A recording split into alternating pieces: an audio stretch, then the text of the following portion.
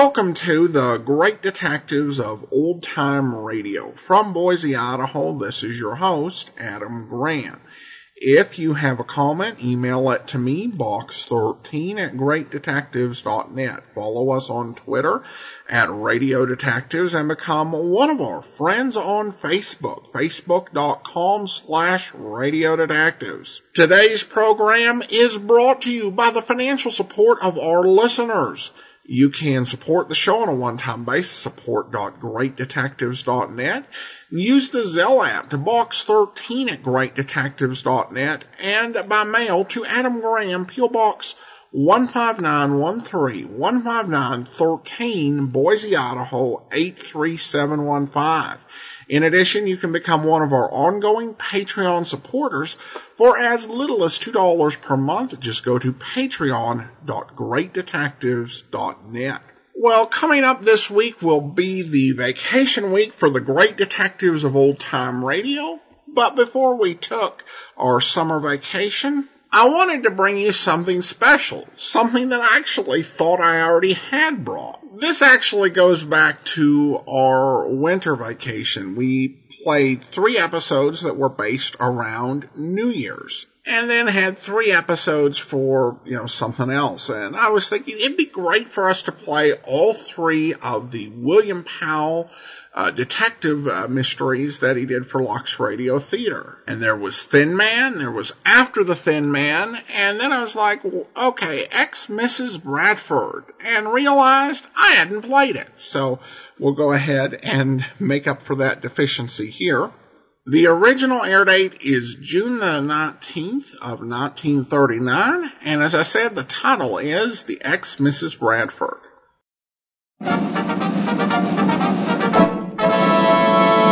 From Hollywood, California, the Lux Radio Theater presents William Powell and Claudette Colbert in The Mrs. Bradford.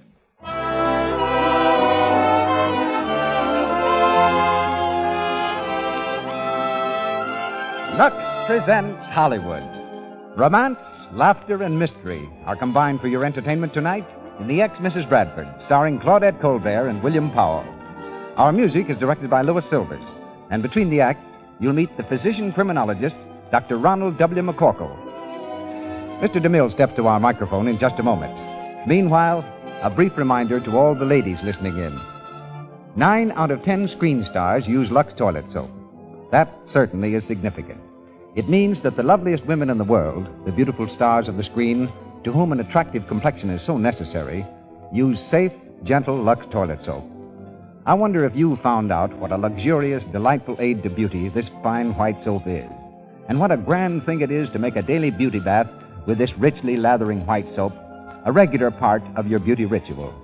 You'll be sure of daintiness and sure of skin that's sweet.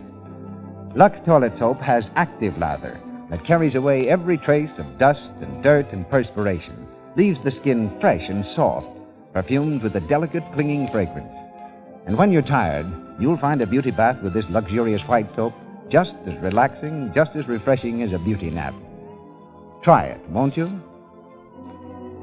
Ladies and gentlemen, the producer of the Lux Radio Theater, Mr. Cecil B. DeMille.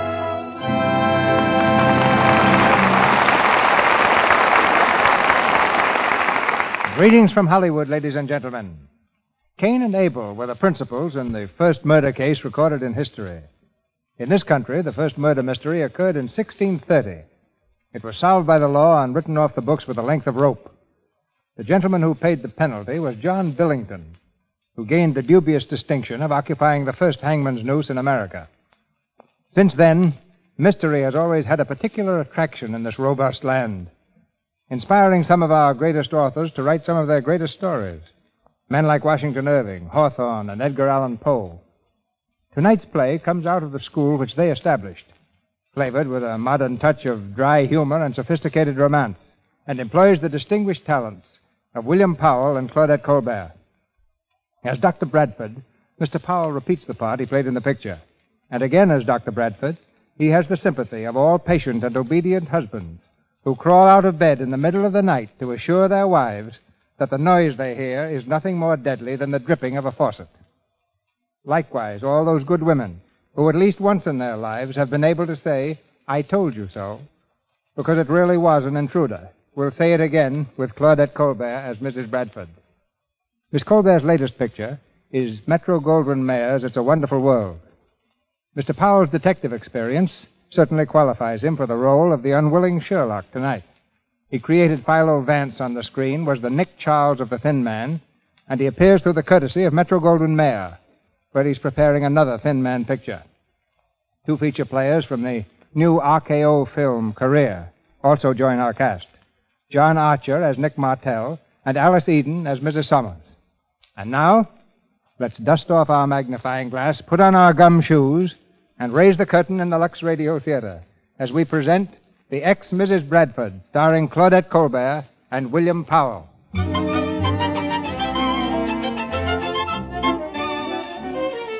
It's the living room in the home of Dr. Bradford.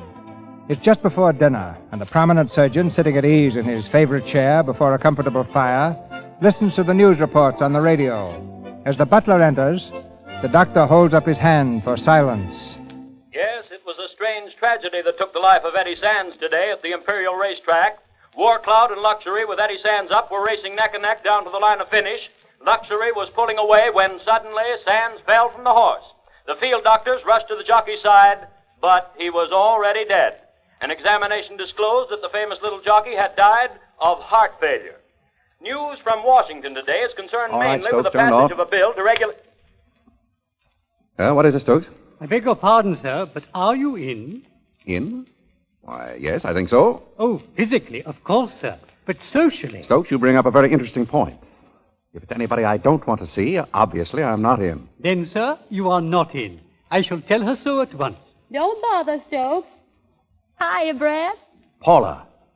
Brad, darling, kiss me. Paula, Dr. please. Bradford is not in, ma'am. Oh, I'm afraid it's too late, Stokes. Sorry, sir.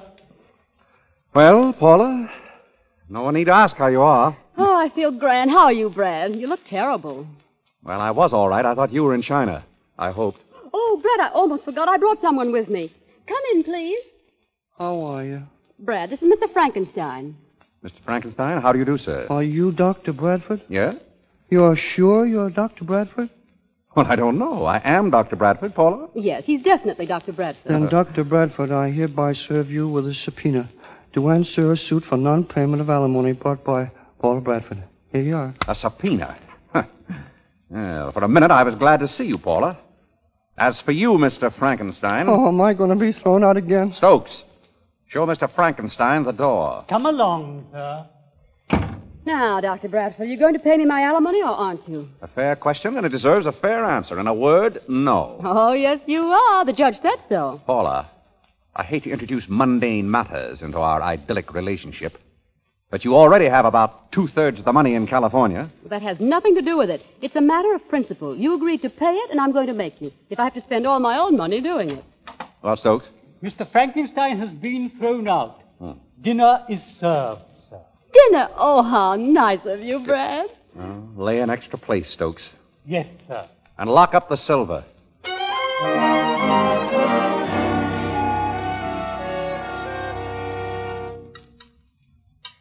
Oh, it's been lovely, Brad. I don't know when I've enjoyed anything more. Very kind.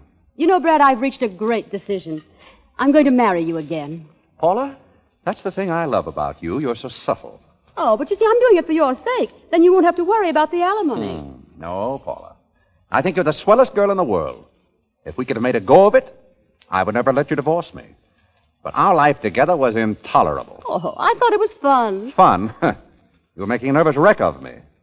Almost had me convinced that the coffee always had poison in it. Scrambled eggs were always filled with ground glass. There were murders going on all around me. Oh, for an intelligent man, Brad, you have a very narrow mind. Now, I never have tried to interfere with your career as a surgeon. And you had no right to interfere with my career as a writer of mystery stories. Your writing of mysteries never bothered me. It was your insisting on living them that got me down. You realize that the last 3 months we were married, you kept me so busy running down clues that I spent more time in the morgue than I did in my office. And none of them were my patients either. I beat you to that one. Brad. What? Don't move. I'm not moving. Hey, what are you... Have you got a gun? What's the matter? What are you staring at? The wall behind you. In the living room. It's moving. Oh, is that all? Control yourself, Paula. Stokes! Yes, sir. All ready, sir. Never mind, Stokes. No movies tonight. No movies? Very well, sir. Well, what is this? All new since you've been here, Paula. That wall moves a few feet from the left. That hole you see up there is our projection booth. What have you done? Turned this place into a neighborhood movie? No, it's just that Stokes and I don't like standing in line. We find this much simpler. Oh. Say, Brad, speaking of murders... Which we weren't. Speaking of murders, that was a marvelous setup at the racetrack this afternoon. Oh, you mean Eddie Sands? Yes. Oh, what a melodrama. An unfortunate accident, Paula, not melodrama. Not melodrama? You're crazy. Well, think of it. The horses thundering down the stretch. Luxury the favorite, 12 lengths in the lead. Millions of dollars riding on his nose. The villain hidden behind the three-quarter pole with a rifle with a Maxim silencer. He shoots. The jockey falls. My dear ex-wife, Luxury wasn't 12 lengths in the lead. There was no rifle fired. The jockey was not shot. The coroner said it was heart failure. I don't quite see how... Excuse me, sir. Yes, Stokes? Mr. North is here, sir. North? Well, this is a coincidence. Send him in. Hello, Doc. Hello, Mike. Say, I'm awfully sorry about this afternoon. This is Mrs. Bradford. Glad to know you. Oh, I didn't know you were married, Doc. I'm not. We're going to be. Oh, no, we're not. Sit down, Mike. Paula, Mr. North is the trainer of Luxury. He's the man who taught Eddie Sands everything he knew. Oh, well, we were just talking about the murder of that poor jockey this afternoon. What? What do you know about it? He was murdered, wasn't he? Yes, he was. What? You see, Brad, I told you. But the report was heart failure, Mike. Doc, you examined Eddie not 2 weeks ago. Did you ever see a finer boy? Was there anything the matter with his heart? No. That's why I couldn't understand. Say, have you been to the police with this, Mike? No. This is my job. Mr. North, did Eddie have any enemies? Some organization of spies, possibly, Paula, that would... will you shut up? What makes you so sure it was murder, Mike? Jockeys have fallen from horses before, you know. Yeah, but Eddie was dead before he fell. How do you know that? The boy didn't have a bone broken, Doc. You don't fall limp and relax like that if you're conscious. Then I found this note in his locker after the race. Oh, please, let me see. You do as I've told you. Keep your mouth shut. No one would take your word against mine. Who wrote this, Mike? I don't know, but I'm going to find out. And you're going to help me.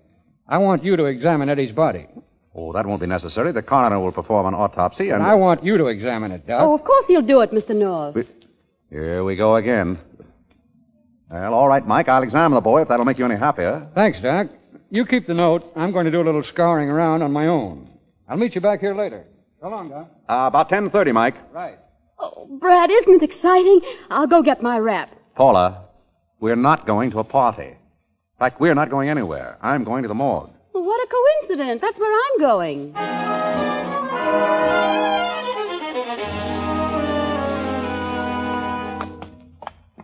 Right down this way, Doctor. Thank you.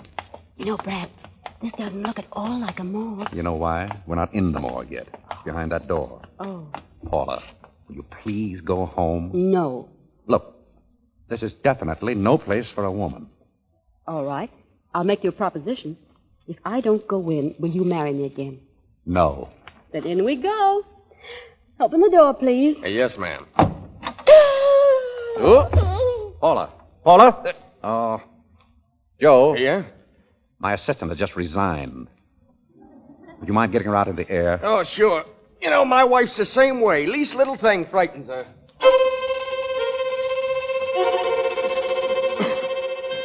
Find anything, Doc?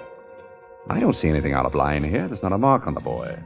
He couldn't... Hey, wait a minute. Let me have a scalpel, will you? Yeah. Something on his back here. A little scraping. What do you make of that? Could it be chewing gum? It could be, but I'd be very much surprised. Let me have a tube with this scalpel, will you? I'll examine what's on it when I get home.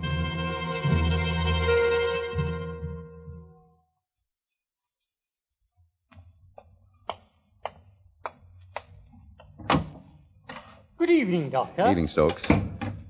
What's that package on the table? It's for Mr. North, sir. Delivered an hour ago. Mr. North? Why was it left here? I don't know, sir. All right, give it to me. Yes, sir. Now, sir, I regret to tell you that... I'll have to wait, Stokes. Oh, but Dr. Bradford, I must tell you that... Hello? Hello, Doc. This is Mike North. Oh, how are you, Mike? I say, a Mr. Doc, did a package come for me?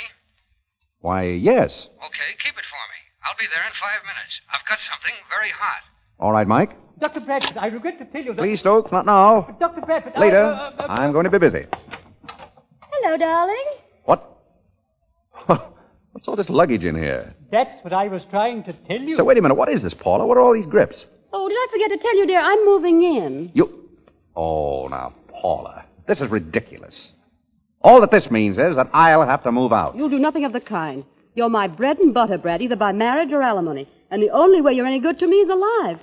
Now you've got yourself mixed up in a murder case. Against my advice, mind you. And it wouldn't surprise me if you got bumped off unless I look after you. Paula, you're a menace to civilization. I'm very serious, Brad. You've got to exercise every precaution. Don't eat anything unless you've had it tested. Don't open a door. And above all, never go anywhere alone. Not that you'll have much chance to. Yeah, I can understand that. Hello? Hello, Dr. Bradford? Yes? Well, this is Mike North, Doc. Mike? Yeah. Look, Doc, did a package arrive for me? Why, you just... Yes. Yes, it came. Okay, look, I'm in a spot. I need help. Will you come right over to the cigar store at Wilshire and Weston? I'll wait here for you. Yes, sure, Mike. And bring the package with you. Okay, Mike. Goodbye, Mike. Well, I guess that was Mike. And that's where you're wrong, my sweet. That wasn't Mike. It was someone pretending to be Mike. Oh, what did he say? He wanted me to meet him with this package. What's in it? I don't know. Let me see. No, don't do that. Oh, now, Brad, let me alone. Now, give me the package. Oh, will you please let go? I want to see what's in it. Listen, Paula, you should... Oh, Brad, it's money. Money? Scads of it. Isn't it beautiful? 60, 70, 80, $100,000. And you were just going to walk out with that and get clunked over the head by a phony Mike North. Well, it's a lucky thing I'm here, Dr. Bradford. Yes, very.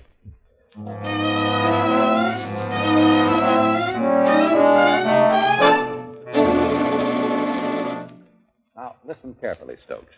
It was a scalpel, a little knife, and it had a little gummy substance on the blade, and I left it right here on my little desk last night. Now, do you understand? Yes, sir. Well, where is it? I don't know, sir. It must have disappeared. Well, all right, never mind. Has Mr. North called yet? No, sir. Did you try to reach him? Yes, sir. His phone doesn't answer. Try him again. Yes, sir. Did you call those other numbers I gave you? Yes, sir. No one has seen Mr. North since early last evening. Hello? One moment, please. I'll take it. Hello, Mike? Yes? Hello? Is this Mike North? Yes, this is Mike North. Who's this? Oh, Paula, what are you doing over there? Where's Mike? I don't know, but don't worry. I've got clues. It'll probably take me all day, but I'll find him. That's fine. When I see him, I'll tell him you're looking for him.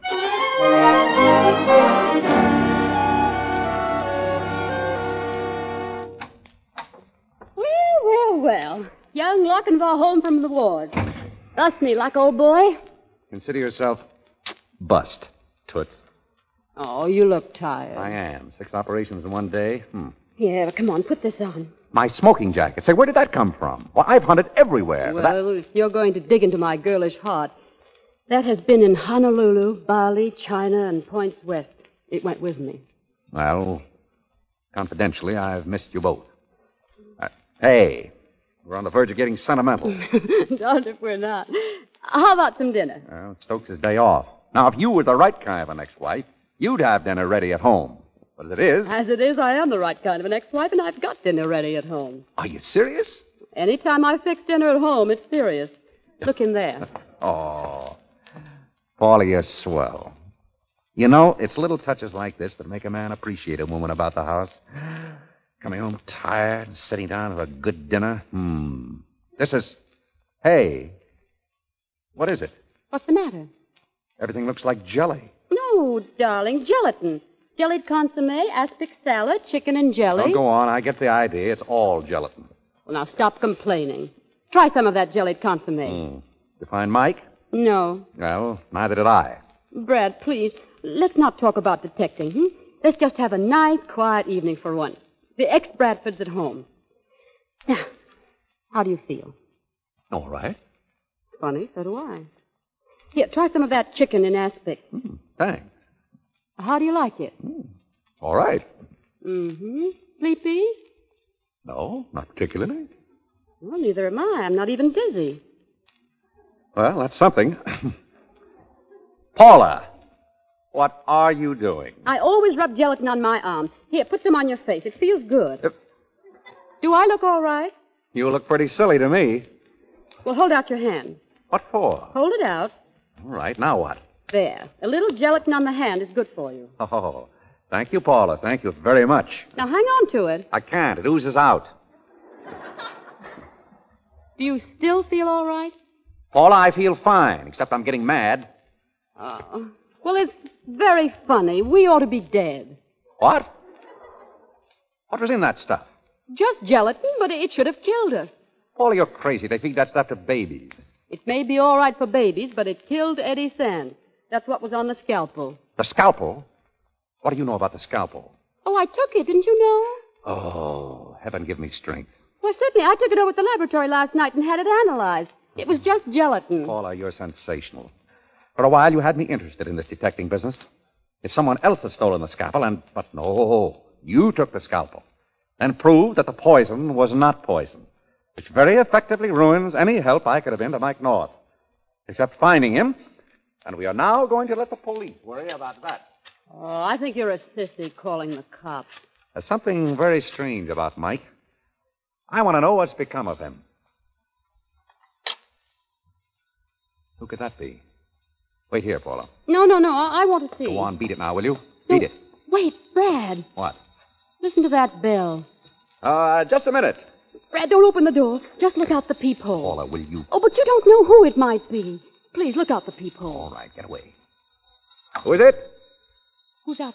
What do you see? That's funny. The man has his back up against the door. He's leaning on it. Get away, Paula. What are you going to do? I'm going to open it. Oh! Get away. Brad! Who is it? Oh, why did he lie there like that? It's Mike North. Mike? He's been shot through the forehead. Is he dead? Yes. Brad, there's a note on his sleeve. What does it say? This guy wouldn't turn over the money either.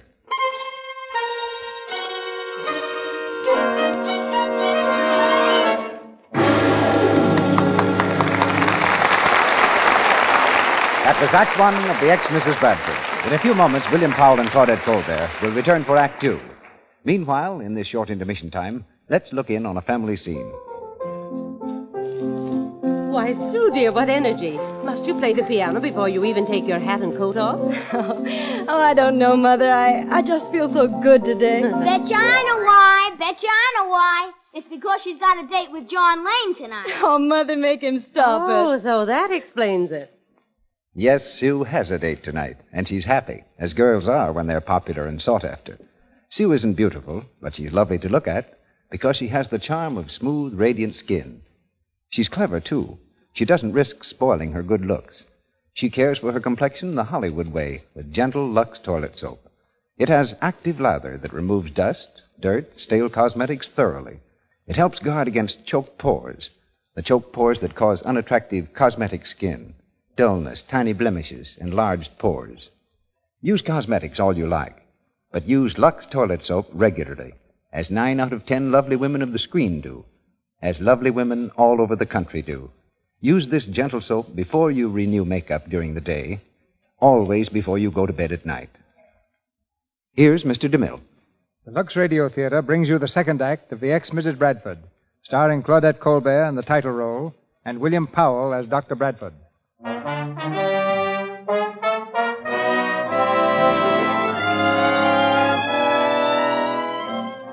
few minutes have passed. Just inside the door of Bradford's home, Mike North lies on the floor. Inspector Corrigan and his staff have arrived. Flashbulbs are exploding and fingerprints are being taken as the machinery of the law gets underway. Suddenly, the inspector turns to Bradford and eyes him coldly. All right, Doc, why did you kill him? Why did... Oh, don't be ridiculous. What would I kill him for? What? There you got me. But if you didn't, how did his body get here? I don't know. I saw someone leaning against the door. I opened it. His body fell into the room. Mm-hmm. Pretty good man that can walk up to a door and ring the bell after he's dead. Just a minute, Inspector. Why would I kill Mike North? Oh, I don't know. But look, Doc, you've been a mighty suspicious character these last 24 hours. Mighty suspicious. First of all, we got a report that you visited the morgue last night. You found something on Eddie Sands' body and took it away with you.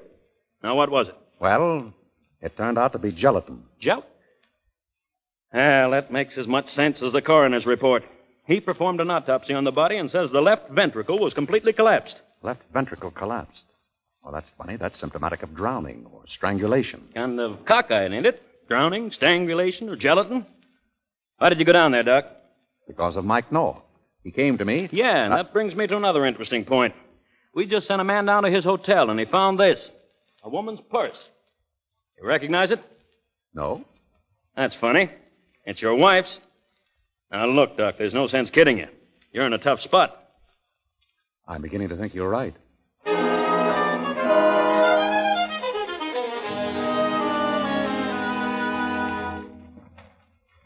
Yes, I'd say you were in a tough spot, Brad. You're now public suspect number 1. You've got to find the murderer to clear yourself. Which is exactly what I'm going to do. You won't find him on the sports page. Paula, I don't want to tell you your business, but in most murders, the motive is money. Now, who stood to make the most out of yesterday's race? The owner of the winning horse? Exactly. See here? 6th race, winner, War Cloud. Owner, Leroy Hutchins. Odds 4-1. Hutchins? That's the man who called Mike last night. What? Yes, I found slips at Mike's place this morning. He had 3 calls last night. Hutchins, John Summers, and Nick Martell. In case of fire, run. Do not walk to the nearest exit. Where are you going? Find out who killed Eddie Sands. Brad, you're working on the wrong murder. It's Mike North they think you killed. Paula, it should be obvious even to you that if Mike was killed, it was because he had confirmed his suspicions about yesterday's race and was coming close to the murderer. So if I can follow Mike's trail last night... No, wait a minute. If you find out what he did, you may get bumped off, too. Maybe. Tell Corrigan I'll be back soon. Brad! Oh, Brad, come back. If you're going to be killed, I want to be there.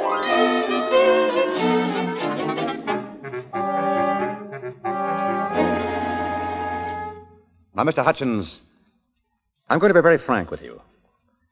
I'm investigating yesterday's race. I see. Investigating for the track officials?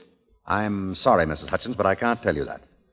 Tell me, Mr. Hutchins, what sort of a trainer is Mike North? Well, one of the main reasons I wanted to buy the Summers stables was because Mike would go with it. Oh, then the deal didn't go through? No. Summers wanted $20,000 extra for luxury, and I couldn't see it. Very interesting. Will you have one of these cakes, Doctor? They're very good. Hmm? Oh, yes, thank you. Well, is that what you called Mike about last night, Mr. Hutchins? Oh, you're mistaken, Doctor. I didn't call him. I saw him at Summers' house. I see. These cookies are good. What are they? Oh, a little idea of my husband's. A gelatin filling. Well,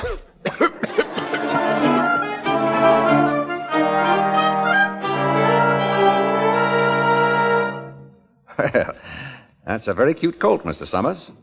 I'll buy him from you right now. Sorry, I never sold one of my horses in my life, sick or sound. Oh, I thought you were considering selling your stables. I? Of course not. I've told my trainer, Mike North, not even to bother me with any offers. Really? Won't you come into the house, Doctor? Oh, no, I feel right at home here. You see, Mrs. Summers, I'm investigating yesterday's race. You mean Eddie's death? Yes. Oh, I'm sorry. John, you explain. Excuse me. We were both very fond of Eddie, Doctor. His death was a terrible shock to us, but to her particularly. Yes, I can understand that, of course. I imagine Mike was upset, too. Very. Is that why he came here last night? Last night? Oh, yes. And to pay me some money he owed me. Suppose he made a killing at the track yesterday? Oh, he couldn't have done that. Luxury lost. He might have bet on War Cloud. Dr. Bradford, I resent that implication. My trainer is an honest man. I'm sorry. Well, thanks for your help, Mr. Summers.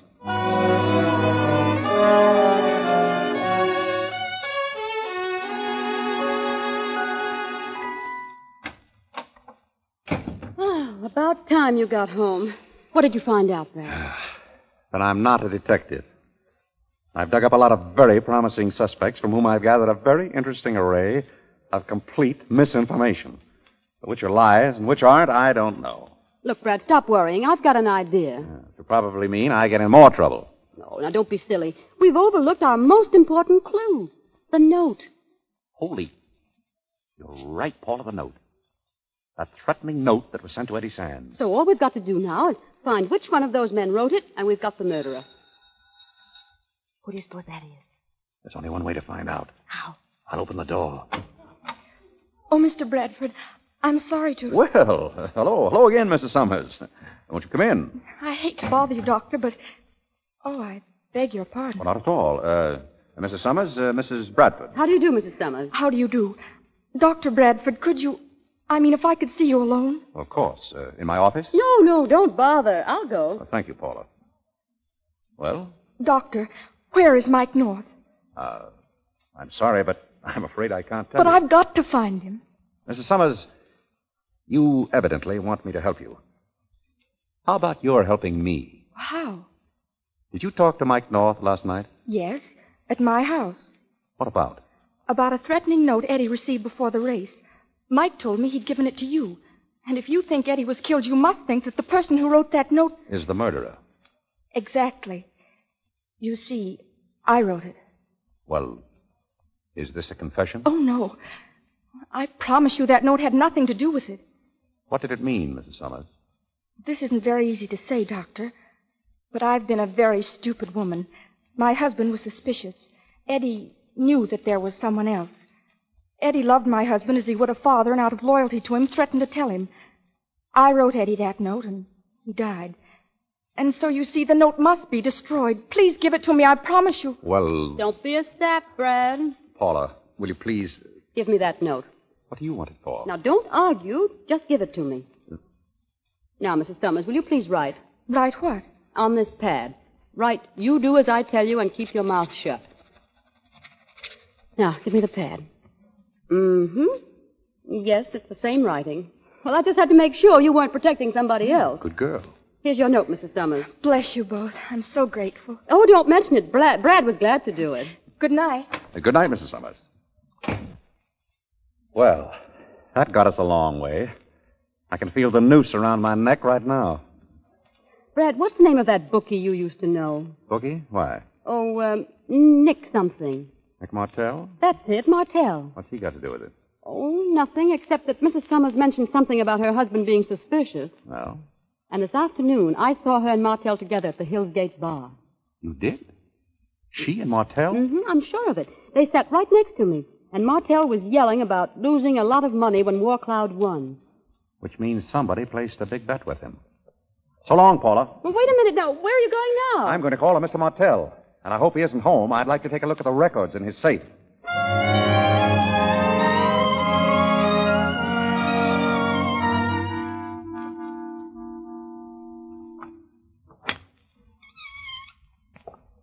All right, fellow. Get away from that safe. Oh.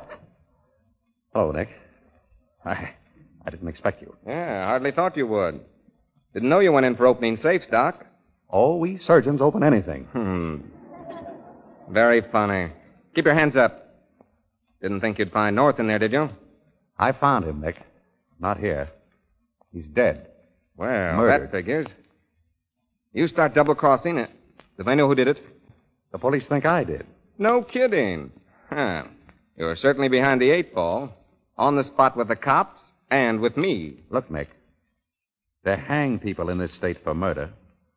And I have no intention of being hanged if I can avoid it. If the only way out, for me, is to pass the buck to someone else, I'm going to pass it. Well, you can't get ruled off for trying. I can do better than try, Nick. I have an appointment with Corrigan in the morning. I can tell him a lot of interesting things. You kill me, Doc. Why, what makes you think you're going to see Corrigan in the morning? Or anybody else? Yes, there's that to consider. Well, shall I answer? Get back over there. Certainly. Hello? Oh, yeah. Yeah, wait a minute. It's Corrigan. For you. Corrigan? Well? Tell him everything's all right, Bradford. Is it? Yeah. Hello, Inspector. Hello, Bradford. I've got everything under control here. How are you doing? Thanks. Thanks, Inspector. Everything's fine. Oh, yes. Yes, I'll be there. Bye. All right, Doc. You win. For the time being. Thanks. Don't thank me. Thank your friend Corrigan. Now that you've seen my books, you understand how I felt about Mike North. He'll rest his soul in peace. Oh, sure. But I'm still a little puzzled. Can't you read? Look, Mike North. He bet 25 grand on War Cloud to win. Paid off at 4-1. And I'm stuck for 100 grand, every cent I own. That's what I don't understand. You knew Mike was betting on War Cloud. You must have known that Luxury couldn't win. Mike didn't make the bet himself. He was too smart for that. Sent some guy to place the bet. Who was he? Search me, some little guy with a scar on his face. He was going to call me after the race and tell me where to send the winning. And did he? Sure. He said to send it to Mike North. Apartment K, 717, Kosciuszko Street. But Mike lived at the Hotel Merton. I know that. He was using this other address as a blind. But I wanted to tell Mike myself what I thought of him. So I phoned his hotel and he came over here. What did he say? What do you suppose? Tried to bluff me. Said he never made the bet. Why would he do that? Search me. But when I told him about the little guy with the scar, he came through quick enough. Took the dough and beat it. Western Union, please. Where were you supposed to send the money? Apartment K, 717, Kosciuszko Street. Hello? I want to send a telegram, please. This is Beacon 7942. The message is to Dr. Lawrence Bradford, 614 Harlan Drive, City. Meet me in my apartment, 717 Kosciuszko Street. Signed, Mike North. What's the idea of that? Oh, just in case I'm not around in the morning. I want Corrigan to know where I am.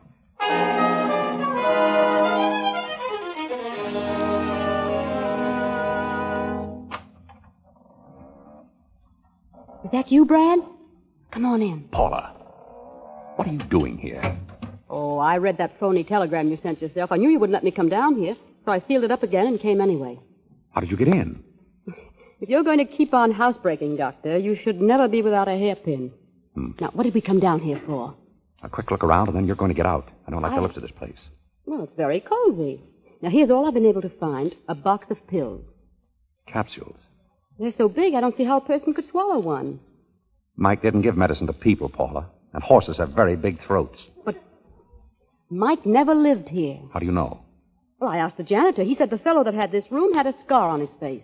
A scar? Mm-hmm. He said Paula, I've got it. Got what? Look.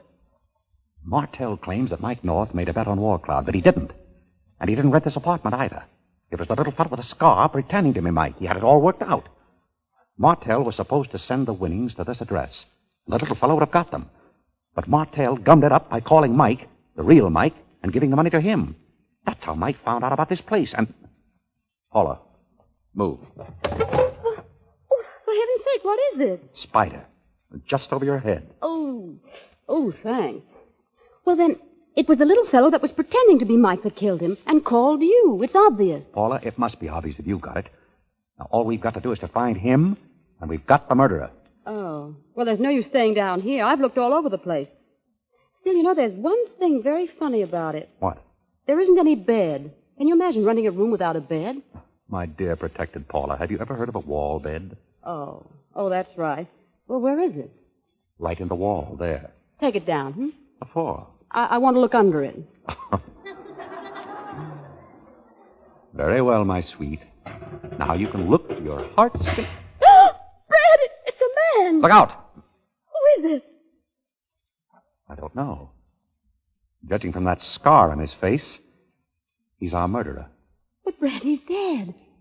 Not a mark on him as far as I can see. Paula, run down to the corner and phone Corrigan to get here just as fast as he can. Well, go on. What are you standing there for? Brad, behind you. The window's open. There's a hand there with a gun. Now listen, Paula. But don't get down, Brad. Please.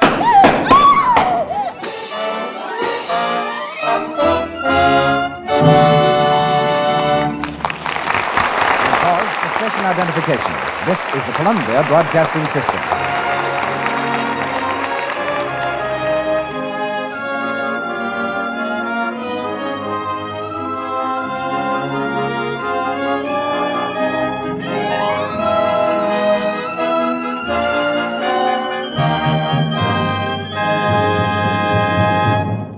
William Powell and Claudette Colbert continue shortly in The Ex-Mrs. Bradford.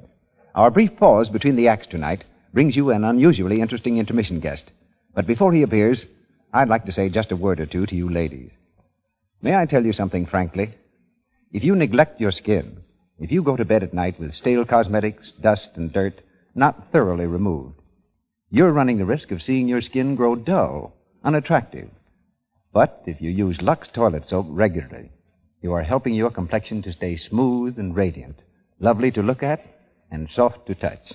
So use Lux toilet soap before you renew makeup, always before you go to bed at night. Don't risk spoiling the natural soft beauty of your skin. It needs the thorough, gentle cleansing Lux toilet soap's active lather gives. Begin tonight to use the soap the screen stars use. Then use it regularly. You'll discover very soon what a really fine complexion soap can do for your skin, for your charm, for you. Our producer, Mr. DeMille. Our special guest is a practicing physician in Hollywood, who, like Dr. Bradford, is also a detective.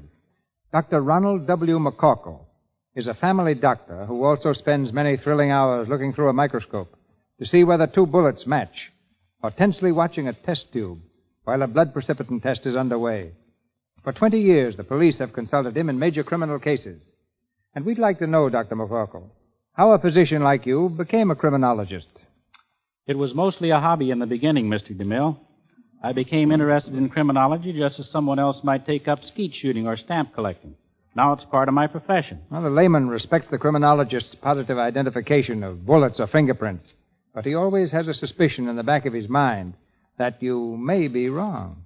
What are the chances of your being wrong? It would be practically impossible to be wrong on a fact like a bullet or a fingerprint identification, although, of course, anyone can make wrong deductions from a fact. Take a concrete example.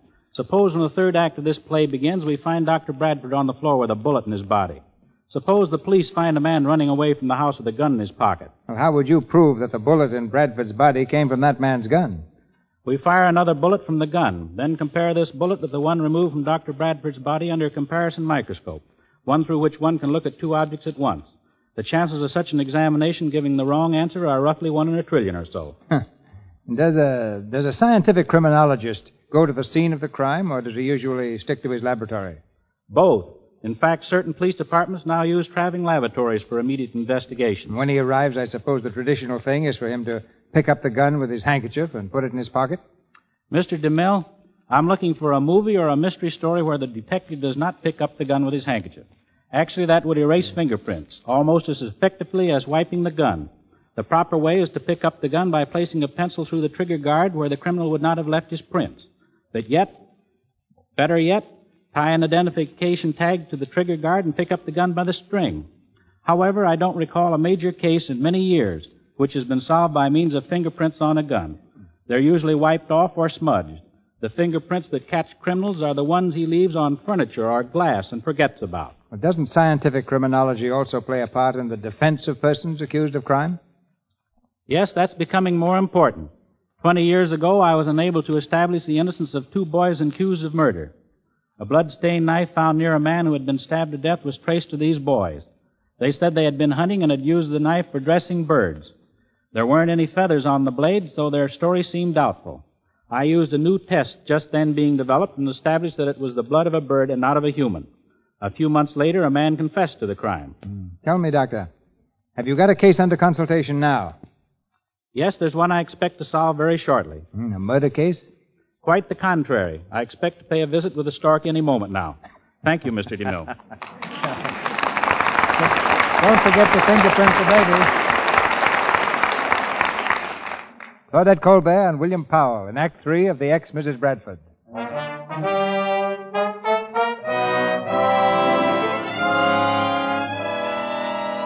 Miraculously escaping the assassin's bullets, the 2 amateur sleuths made their way safely home from the apartment.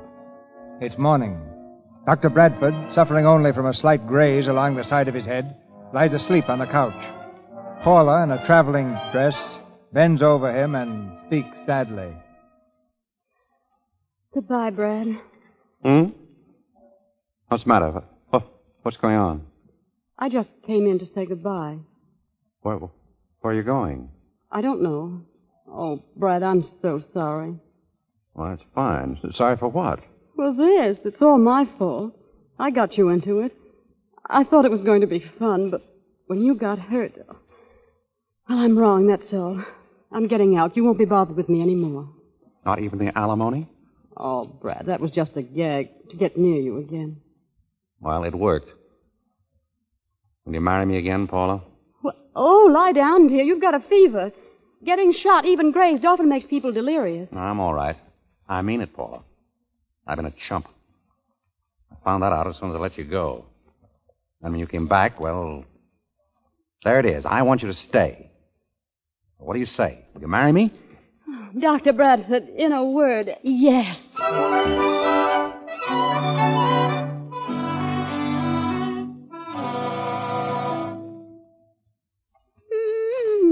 What in the world are you doing? Packing for our wedding trip?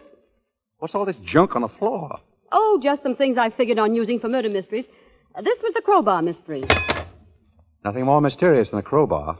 This was the life preserver mystery. Oh, yes. That ought to drown a man very nicely. What are these? Oh, that was the cutest idea I ever had. A mystery for children. Murder with toys. I still think if it had worked, it would have been a great idea. Oh, what's this? A toy spider. It's in the wrong box.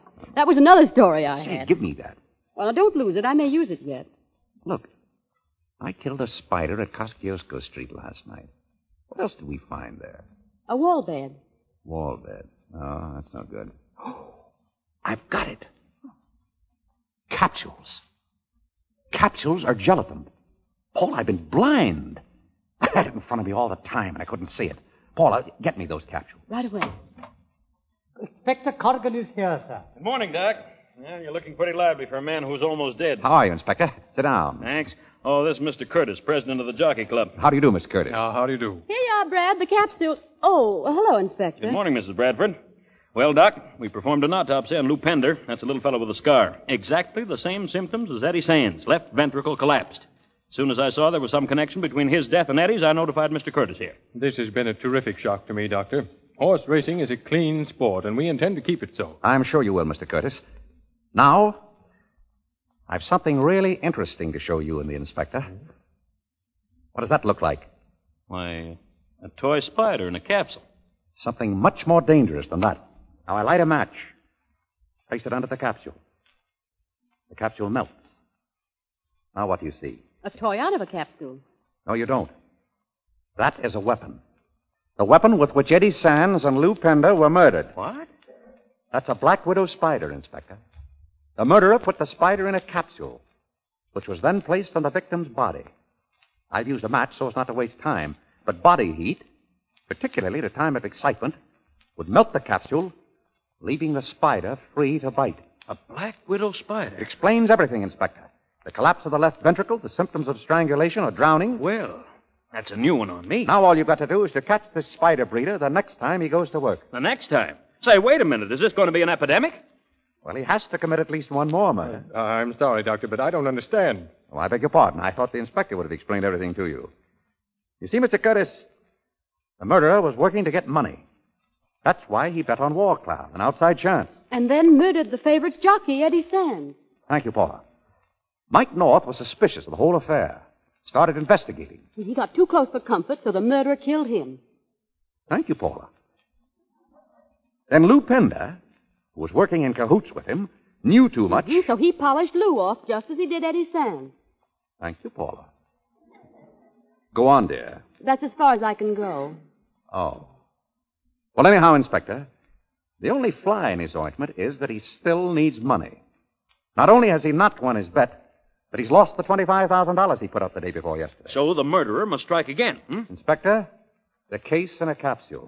Then that means the same thing is likely to happen at the track at any time. Well, that's what we've been explaining to you. Inspector, you've got to stop this thing. It might happen again today. The Barton Handicap, Luxury, and War Cloud are entered. Well, there you are, gentlemen. Get going, Inspector. Yeah, but where? Where would you suggest? You'll have to catch the murderer. I've got other work to do. I should say he has. We're going to get married. Huh? Oh, that'll have to wait, Paula. What?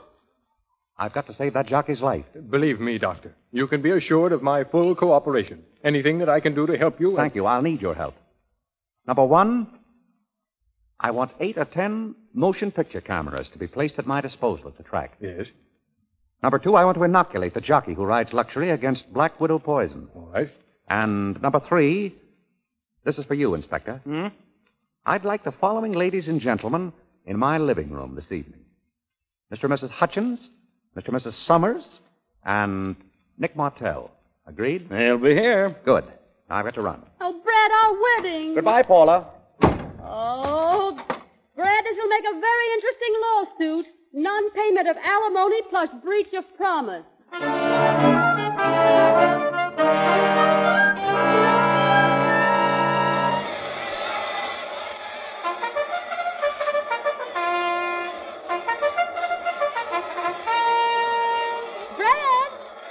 Hi, sweet. Did you inoculate Luxury's jockey? Yes, with a little difficulty. I always thought you used a hypodermic. Hmm. Well, what do we do now? Nothing. I've done everything I can. The boy will not be killed. You think Corrigan will catch the murderer? I know darn well he won't. And there they go. They're off, Paula. Brad, roll up your sleeve. Luxury's running sixth. What? Roll up your sleeve. What for? I'm going to inoculate you. Paula, what? Now use your head, Brad. There have been 2 attempts on your life already. What's going to happen when the murderer discovers you wrecked his plans today? I hadn't thought of that. I don't want you killed, Brad. And believe me, until somebody catches that murderer, you're not going to have 1 minute free from danger. Well, there's nothing I can do about it now. I brought only 1 dose of antitoxin. I gave that to the jockey. Oh. Well, in that case, let's enjoy the race. They're coming down to the line of finish now. It's War Cloud and Luxury, War Cloud and Luxury. They're running neck and neck, and now Luxury is pulling away. It's Luxury and War Cloud, and Luxury is the winner by a head. Well, Doc, there's your race. Nothing happened. Everything on the up and up. It's a moral victory for you, Inspector. And to the victor belongs... Oh, look out there! Holy smoke, it's Luxury. He's running away. The jockey's off. He's lying out on the track. Come on, Inspector, quick. Right with you. All right, stand back there. Get back. Give the doctor room to work. Get back, I say. Get his shirt open. Oh, there it is! The Black Widow on his chest. Look out. Get it off him. Up. Well, there's your murderer, Inspector. Black Widow Spider. I gave Spike an antitoxin before. This is an antidote. Spike, you'll be all right. Tomorrow, you'll never know this happened. Oh, I apologize, Doc. I'd give a month's pay to know who put that on him. That won't be hard to find out. Wait till tonight.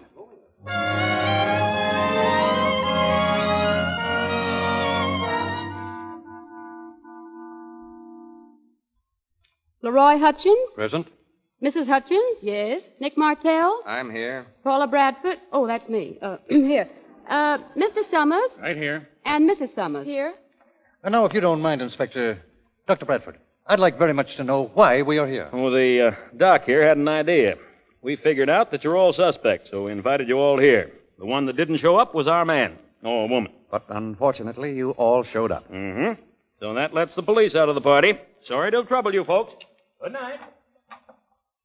Well, I guess we can all go now. Yes, if you wish. Oh, please don't go. We're such a nice, cozy little group. Say, I'll tell you what. I've got something that might interest you.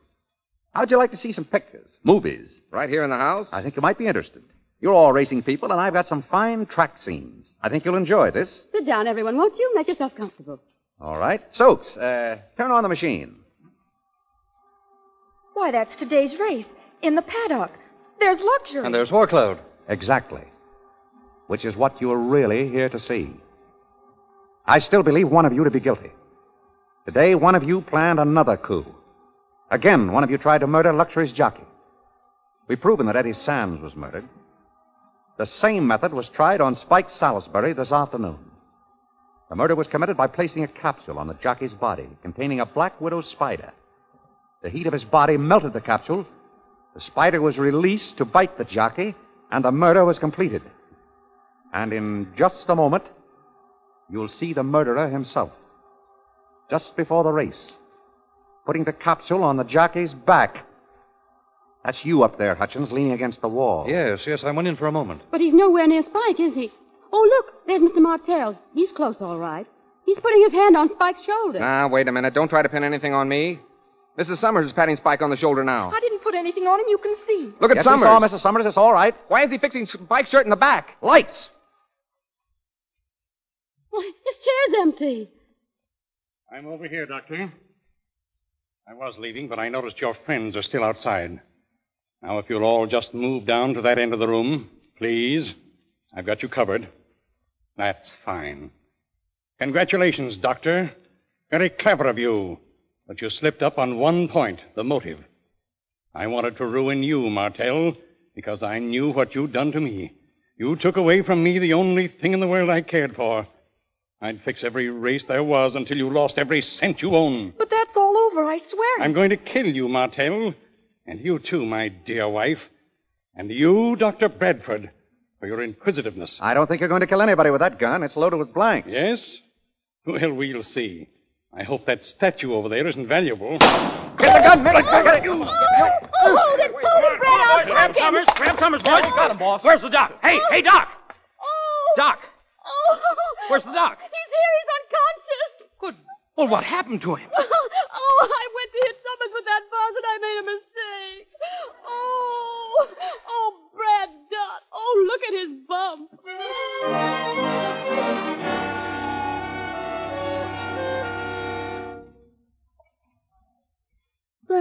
You look awfully cute, Brad. I like your bandage.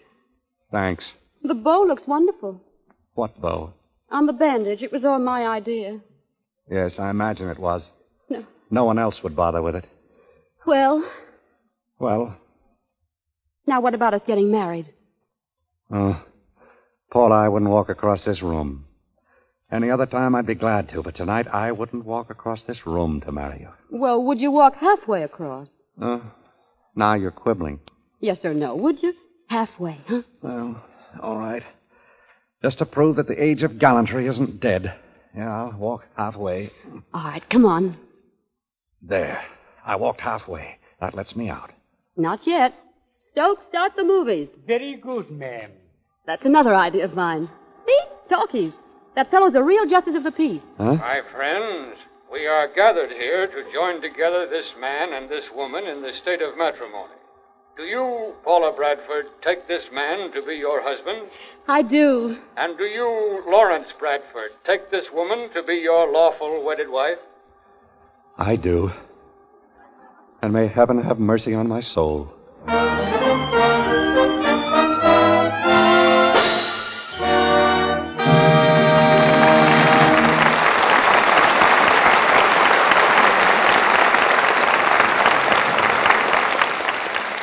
Casting off their detective disguises, William Powell and Claudette Colbert return for a curtain call.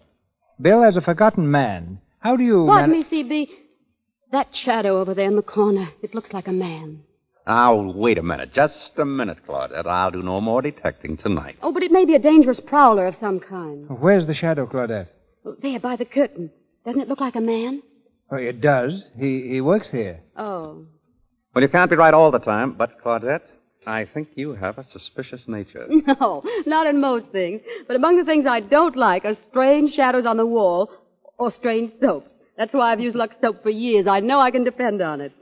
Now, but what was that I interrupted a while back, C.B.? You were saying something about Bill as a forgotten man. I was about to ask him how he liked working for me in a picture. Working for you, Cecil? I've worked with just about every director in Hollywood except you. You have a scene in my last picture. Did Bill play one of the Indians? No, Bill plays a tramp who lives in the city dump, a very charming tramp. Oh, yes, that was my man Godfrey. Only you didn't direct that, Cecil. No, but I used a scene from it in Land of Liberty. The picture which will be Hollywood's contribution to the New York World's Fair and the Golden Gate International Exposition in San Francisco. What else is in the picture, C.B.? Well, it's made of scenes dramatizing American history, taken from 124 pictures dating back as far as 1910, and a good deal of modern history as seen through the eye of the newsreel camera. Land of Liberty will not be shown anywhere for profit, and for the present only at the two fairs. A picture like that should be a pretty valuable document, C.B., even if I am in it. And I think it'll still be more interesting 20 years from now. I hope I can see it at one of the fairs. Well, good night, C.B. Good night, Cecil. You'll hear from us again the moment we need a couple of good detectives. Mr. DeMille returns in just a moment with news about next week's stars in play. Heard in the Ex-Mrs. Bradford were John Archer as Nick Martell, Alice Eden as Mrs. Summers, Norman Field as Mr. Summers, Colin Campbell as Stokes, Ray Appleby as Mike North, Ross Forrester as Mr. Frankenstein, Frank Nelson as morgue attendant, John Fee as Mr. Hutchins, Martha Wentworth as Mrs. Hutchins, David Kerman as Mr. Pender, Lou Merrill as Inspector Corrigan, and Bob Burleson as Mr. Curtis. Tonight's play was filmed by RKO Studio, producers of the new picture, Career. Louis Silvers appeared through courtesy of 20th Century Fox Studio. He directed music there for Susanna of the Mounties. Be sure to listen to the Lux Daytime Radio program. It tells you the enthralling story of the love and problems of a young, attractive woman doctor. Look in your newspapers for the time and station every afternoon, Monday through Friday. The life and love of Dr. Susan comes to you in addition to the Lux Radio Theater. Mr. DeMille. On the eve of her wedding, a girl makes a wish that she may never grow old. From that day on, she watches time leave its mark on all that she loves, while she herself never changes.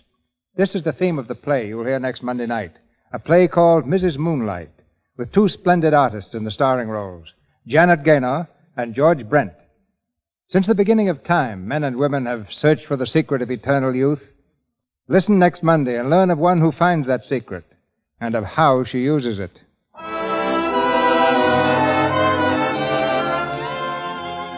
We have just been advised that the readers of Radio Guide magazine have selected the Lux Radio Theater as the best dramatic program on the air.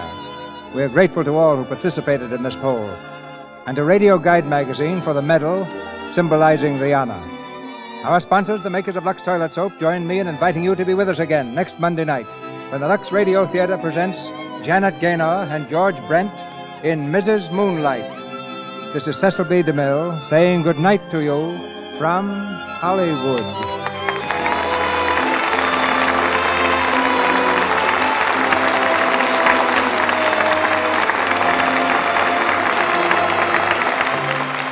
Your announcer has been Melville Ruick. This is the Columbia Broadcasting System.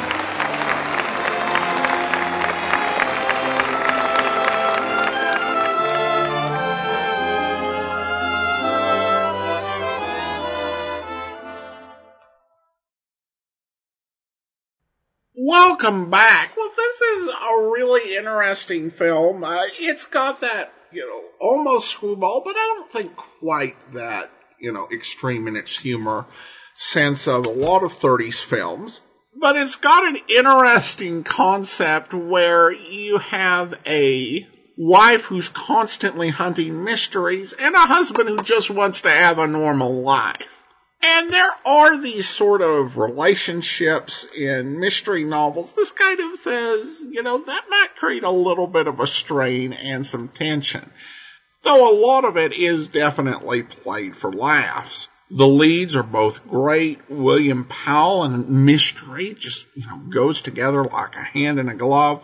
And it has to say something about Lux Radio Theater. They couldn't get Jean Arthur to come back to play the role she played on screen over the radio, and so they were able to get Claudette Colbert instead, the Academy Award winner of 1935. The mystery was pretty good. The solution, I don't know about, because the sting of the Black Widow is not usually lethal.